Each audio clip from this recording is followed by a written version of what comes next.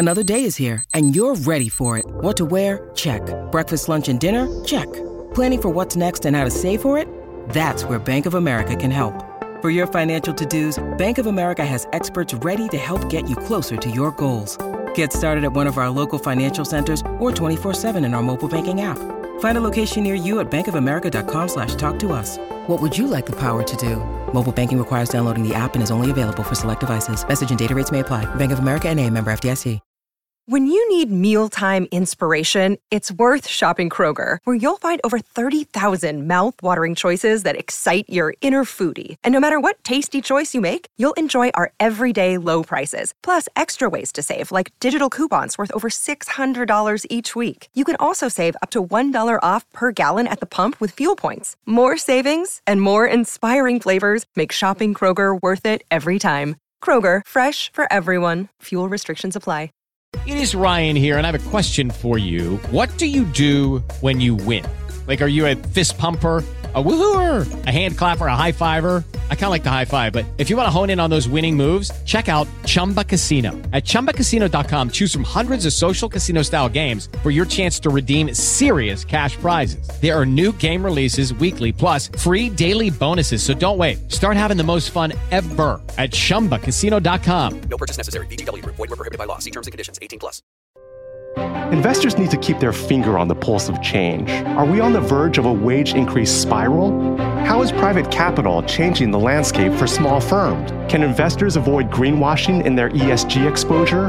Welcome to Season 2 of The Outthinking Investor, an award-winning podcast from PGIM. Subscribe to PGIM's The Outthinking Investor today for these insights and more.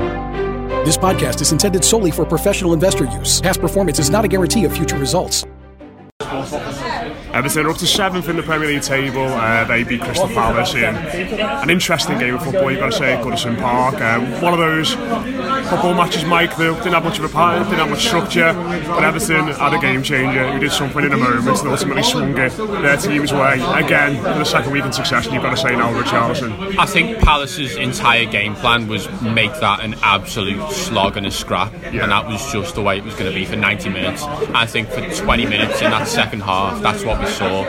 For the rest of it, I thought Everton controlled the game actually quite well.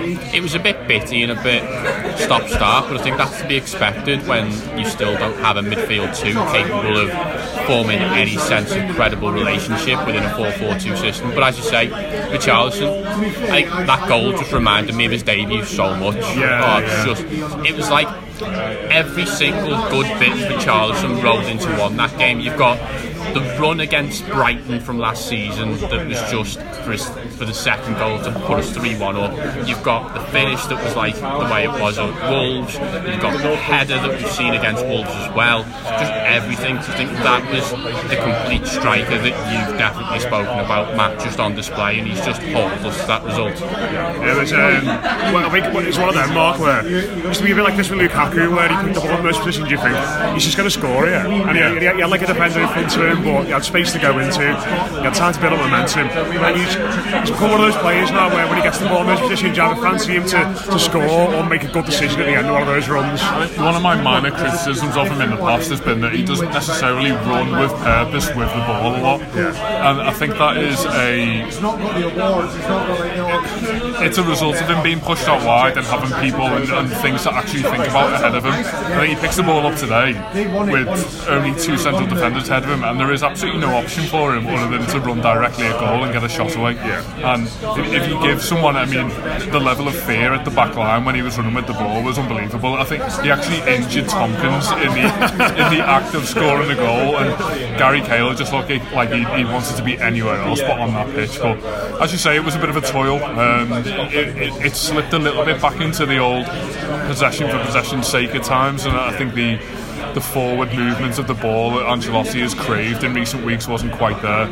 I think the disappointing thing for me in the first hour of the game was the fact that Palace didn't necessarily stamp their authority on the game at any point, but they were merely invited into it by Everton. And I think the first 15 minutes of the second half were that danger element of Everton's play whereby we can't allow teams to effortlessly get into football games when there really is no real danger there. And I think once Everton got to the hour mark and obviously scored that second goal and snuffed out the reality of the fact that we are the better footballing side, then it all got quite comfortable for the last 20 minutes. It wasn't a knife edge at that point there, wasn't it, Mike? You know, before Richarlison does that bit of magic he does, Goodison Park was very anxious, you know, with a lot of passes going out on play. The midfield wasn't getting a grip of the game. You know, their midfield three I thought were really good for an hour today. McCarthy, MacArthur and Milivojevic, they all mucked in and scrapped, and they just bullied us a little bit in that area of the pitch, and it felt like, if anything at that point, it was going more towards them. So to be able to have that player who could produce that moment at that point in the game, not just to put us ahead, but when it was very much on a knife edge, I think it says a lot about his mentality as well. Well, I think there's two moments that you have to look at in quick succession. You've got Pickford's save from Benteke. I know obviously he's going to get a lot of stick, rightly so, for the actual goal. I've not seen that back yet, but it's ridiculous. It's absolutely awful, and he should save it. The second save, I mean. The second save is excellent, and it's not one of them where it just hits him, he's put his arm out and it hits him on the arm. It was a bit like Alisson against Gomez in Derby last year, one of those sorts of saves, fantastic save. But then you get the chance, and when Richarlison picks up that ball, you know exactly where it's going, because we saw it last week, just the drive and run, as Mark's saying. We didn't see that anywhere near enough, because he just seems to slow down with the ball so often. I think the start of this season, the end of last, whereas we know he's best when he's just running at players. He shows it so often, as you say. Centre-halves just look like they don't want to be there when he does. But that's the advantage of this system as well, isn't it? Because if he plays left-hand side, he's back defending and, you know, covering the left back. But if you got two up front and he can just sort of stay there, when it does break like that, it's a lovely flick by Dom as well, by the way. I didn't realise until watching it back, but when you've got those two and they're isolated against centre-backs, the pace and mobility they've got should more often not get them in those positions. It really should, and I think what's so nice about this performance in general, especially when you look at Calvert-Lewin's assist as well, your two starting strikers have goals and assists to the name for that performance. That's the sort of performance that just breeds so much confidence. I think the summary of how positive that partnership is the fact that when Richarlison was pushed out wide and we did try and reshuffle the pack in the last 15 minutes, it all started to look a little bit disjointed.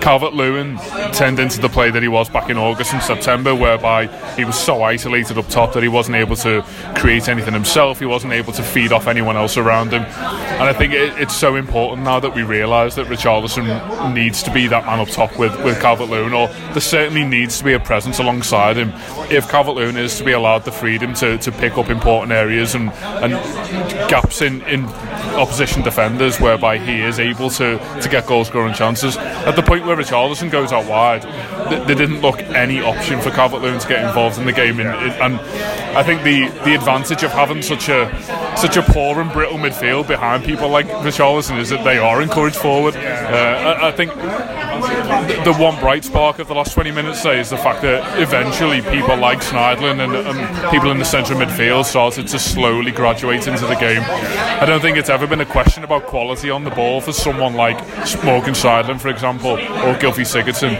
It's been everything about playing in central midfield that doesn't necessarily involve having the ball at your feet that's been the issue. There was times today that we saw that, and in particular from Sigurdsson, and massive question marks about whether he can still fit into this system or not. But I think for someone like Sneijder, at least, as much as we have seen this time and time again with a variety of different managers, there does seem to be a bit of a resurgence from him, and of the two in the central midfield, you'd say that he is probably the one with a more likely future at the club. They didn't Everton it. I was genuinely amazed. We've spoken about it all week and said that this game was so important, especially after the high of Watford coming back from the low that was Newcastle, to then just take 3 points from this game, and they've managed it. And granted, we had that 15-minute period, but Everton have done that thing that top six clubs can always rely on, which is a player to just turn the tide in their favour. They've got one there, and it's about creating a sustained team that can actually benefit those sorts of players. And if you can get that out of someone like Richarlison against Palace, who's to say you can't get it away at Arsenal? Who's to say you can't get it away at Chelsea now? But it's just so important that they look forward to this next 2 weeks, and Ancelotti can say to them, listen, you're in 7th place at the moment. This is in your hands. Probably should give a word to the first goal as well. Disappointing for Theo Walcott because, you know, he digs out that brilliant cross for the goal and then he goes off injured. Obviously carried a bit of momentum, but really nice bit of play in the build to it. Dead fast passing. He gets the ball in it, and it's a great finish from Bernard.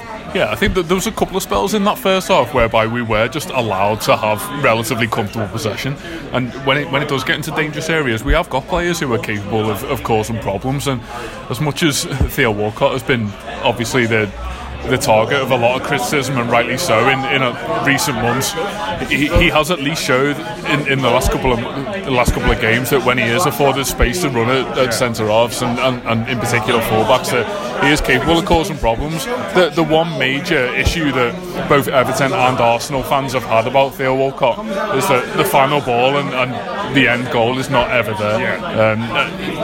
The ability to dig that ball out today, ironically, in one of the more difficult situations whereby he had to actively dig it out of possession. I think the finish from Bernard, which looks as though it's like full on the volley from replays we've seen, it's one of those that he doesn't necessarily have to place perfectly in the goal. It's just past the keeper. If he gets that perfect full connection, then the keeper hasn't really got time to react. And as you say, particularly disappointing for Theo Walcott, but also for Bernard, the fact that I think that he is someone, when we talk about players who necessarily fit into a manager's philosophy or formation, he is someone who is intelligent enough to pick up in those gaps between midfield and forward. And it's been a little bit disjointed for him since Ancelotti came in, and we just hope that it's not too much of a setback for him today. Djibril Sidibe got his shot. Well, I think we can sum up his performance by the fact he had to look down when he realised, trying to grasp for his sock, that it wasn't actually there. Ancelotti was furious, and I just thought he needed to go for a piss or something. He was not happy, Carlo, tell you what. But Sidibe, when he came on, I think it really disjointed the entire right-hand side. I thought it was a really strange substitute, and I get that he probably made it because we were 1-0 up. But even so, I think you can list any number of managers that have been at Goodison Park in recent years, and if they made that substitute, the ground would have been toxic. And that is the afforded level of patience that Ancelotti has.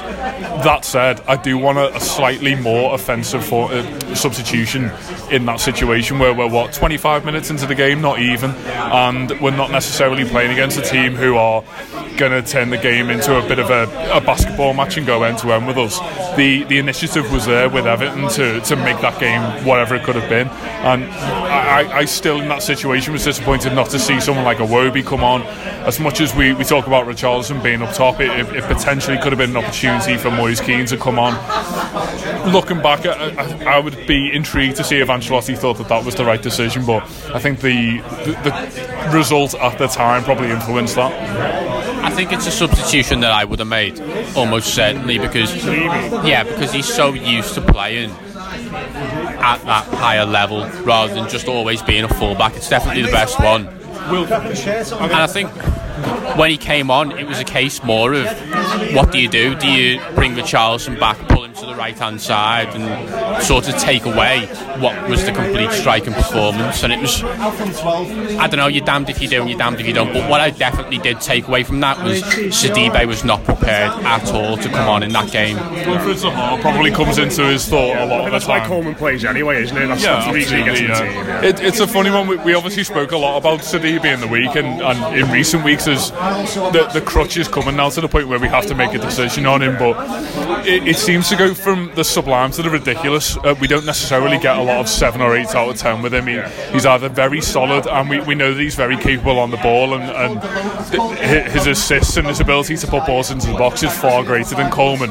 But when he doesn't play well, it's apocalyptically bad. We saw it at Anfield. We saw it today where he never really got into the game, and as much as the option is there to go with an 11 or 12 million signing, and I think for that sort of money you do have to go for it. He is in the games like today, he is raising question marks about whether his future is here or not. Yeah, I think that's probably why when people say, but he can play left back in front of a left midfielder as a winger, it doesn't really ever work, does it? It felt a little bit like that today. Just finally on individuals, not one for Calvert-Lewin. Should have had 2 really. I think you'll be gutted about that as well, walking off today, but I think he's not involved in the game as much anymore, Mike, because I think he's been told to stay central and be like the focal point instead of running the channels and all that. But I think what's to his credit, I think he's been a lot more resourceful with the ball when he gets it now. But obviously the goal was just an opportune moment, but he looks like a much more of a threat now whenever he gets the ball. Absolutely. I think if you go back 2 years, I can remember, I think Apollon Limassol is the one that stands out to me of goals that he should score in those situations when he just spoons it over the bar, because he's not anticipating the moment, being ready for it, thinking that he is going to score a goal. Completely different player now. You look at him and you think he stood in that situation going, right, the ball's going to drop to me here, and if it does, it's going in. And I think he will be disappointed with that last one, because that would have put him on 14 goals for the season, one away from 15, and that's just such a big mental thing for a striker. And do you know what? He looks at the last bit of this season now, the home stretch, with so much confidence. When he looks at the chances he's getting, the expected creation stats that Matt Cheatham can throw out on Monday, I'm sure, is just, it's excellent when you look at those. Everton have just stumbled upon these three strikers who all offer such a variety of skills, but all cross over in such a way that they can play the same role in a different way. And I know we've spoken about Everton's recruitment being very poor, but they've somehow stumbled into the system. And obviously with Calvert-Lewin there's a little bit of luck there with how well he's managed to come on in a not really ideal circumstances. But for the other two, you look at it and you think, going forwards, that's not where Everton's real priority is. And suddenly look back, 8 months, and people were screaming out for a striker, and Everton can now really focus on finding the midfielder that they're really going to need. And it's good news, isn't it? I think if you were to go back to 8 or 9 months ago and you were to ask yourself what Dominic Calvert-Lewin needed to be in order to be Everton's number 9 going forward, he'd have to have been someone who, well, primarily we need to get some support up top to him and not necessarily isolate him in the way that Everton's formation so classically does, but he also needs to be a type of striker who is so adept at being in the right place at the right time, and I think that's not something that he was necessarily good at. And you're right, and the situation that he's in now, and whereby he's being asked to do even less, means that his results are just growing and growing. The type of goal that I want him to see score is exactly what he's done today. I want to see him a yard out from goal, tapping in and wheeling away with Richarlison running behind him, because that is the epitome of what you need your number 9 to be. We've got people like Richarlison and Bernard, and in an ideal world what someone like Theo Walcott would be in terms of being that more creative element and doing more of the hard work, scoring you more spectacular goals. But Calvert-Lewin, as Mike said, needs to be that 15, 16 and wherever it may take it, goals a season striker that Everton can rely on in the same way that they have done in the past with someone like Romelu Lukaku. And I think the fact that we're even mentioning him in the same sentence as Lukaku shows how much progress he's made in the last year. 13 goals in February is certainly, not to sniff at. Finally then, Mike, I'll come to both views on this. Everton are in 7th as we sit here, winter break obviously coming up. We are 5 points off 4th place in the table. We've got 4 of the big 6 in inverted commas coming up next. Could be quite an exciting end to the campaign, couldn't it? Do you know what? Exciting is exactly the word, because Everton now go into these fixtures with no pressure on them whatsoever, which I think we all thought would have been very different when we looked at the run of fixtures from December onwards, when we were like, bloody hell, if we don't get points from them. But you know what? You just got to hold your hands up and say fair dues to Duncan Ferguson and Carlo Ancelotti once again, because they've got themselves into a position now where next few games, so much goodwill in the bank. If you go away to Arsenal, get something there, go away to Chelsea, get something. It should be bouncing, shouldn't it, the Emirates in 2 weeks? Well, that's it. Like, you look at these 2 weeks now, he's got 2 weeks of these players, and we spoke about this in the week, where because they've won this game, suddenly this 2 weeks now becomes, listen lads, you're onto a good thing here, look at the results, things are good. It's not going in that sense of, say if Benteke scores that equaliser for 2-2, come off the pitch like bloody hell, they should have won that. You don't have 2 weeks ruminating. These players now have 2 weeks licking the lips and going, we've got a chance to get rid of another really unwanted record of winning away at big 6 clubs. That's all he's got to try and drill into, and if there's any manager in the world who's going to be able to do that, it's Carlo Ancelotti. I think quite importantly also it validates last week's result at Watford. As much as nothing could ever take away from a last minute winner away from home, it's important that you follow that up with the more bog standard results, and that has classically been something that Everton are very poor at. We said at the start of the season that we needed to be better at beating fodder, primarily away from home, but being stronger at home is something that we very much developed under Martinez and Koeman, and we needed to keep that going this season if we were to make it into anything relevant. And the fact that Everton's season may now become relevant again is crazy, given what we've seen already in the first few months. But it's important and quite refreshing that even after the game today, we've got a manager who's outspokenly talking about Europe and getting into Europa League or Champions League or wherever this may take us. But I think it's just important for us now to just enjoy the last few months, ride the crest of the wave, and just see where it takes us. The funny thing is there, Mark, saying about Everton's season becoming relevant again. When Ancelotti and Ferguson were given this task, it was about making Everton's season irrelevant. At that point, it was like, we want as little fuss as possible, back to basics, and the approach that we've just got and the way it's come together, it's fantastic that we can sit here now and actually dream of being able to be competing in Europe. They're exciting. Loads to talk about over the next 2 weeks. Positive vibes for the Toffees. Thanks very much to Mark and to Mike. That's been your post-match reaction for Everton 3, Palace 1. If you want to hear more from us, it's Blue Room Extra over on Patreon. We'll speak to you again very soon.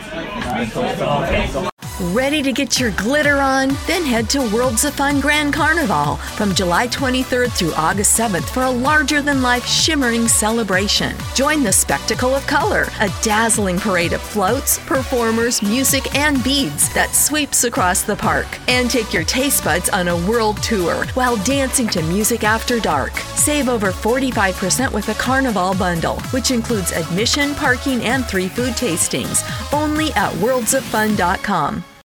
Sports Social Podcast Network.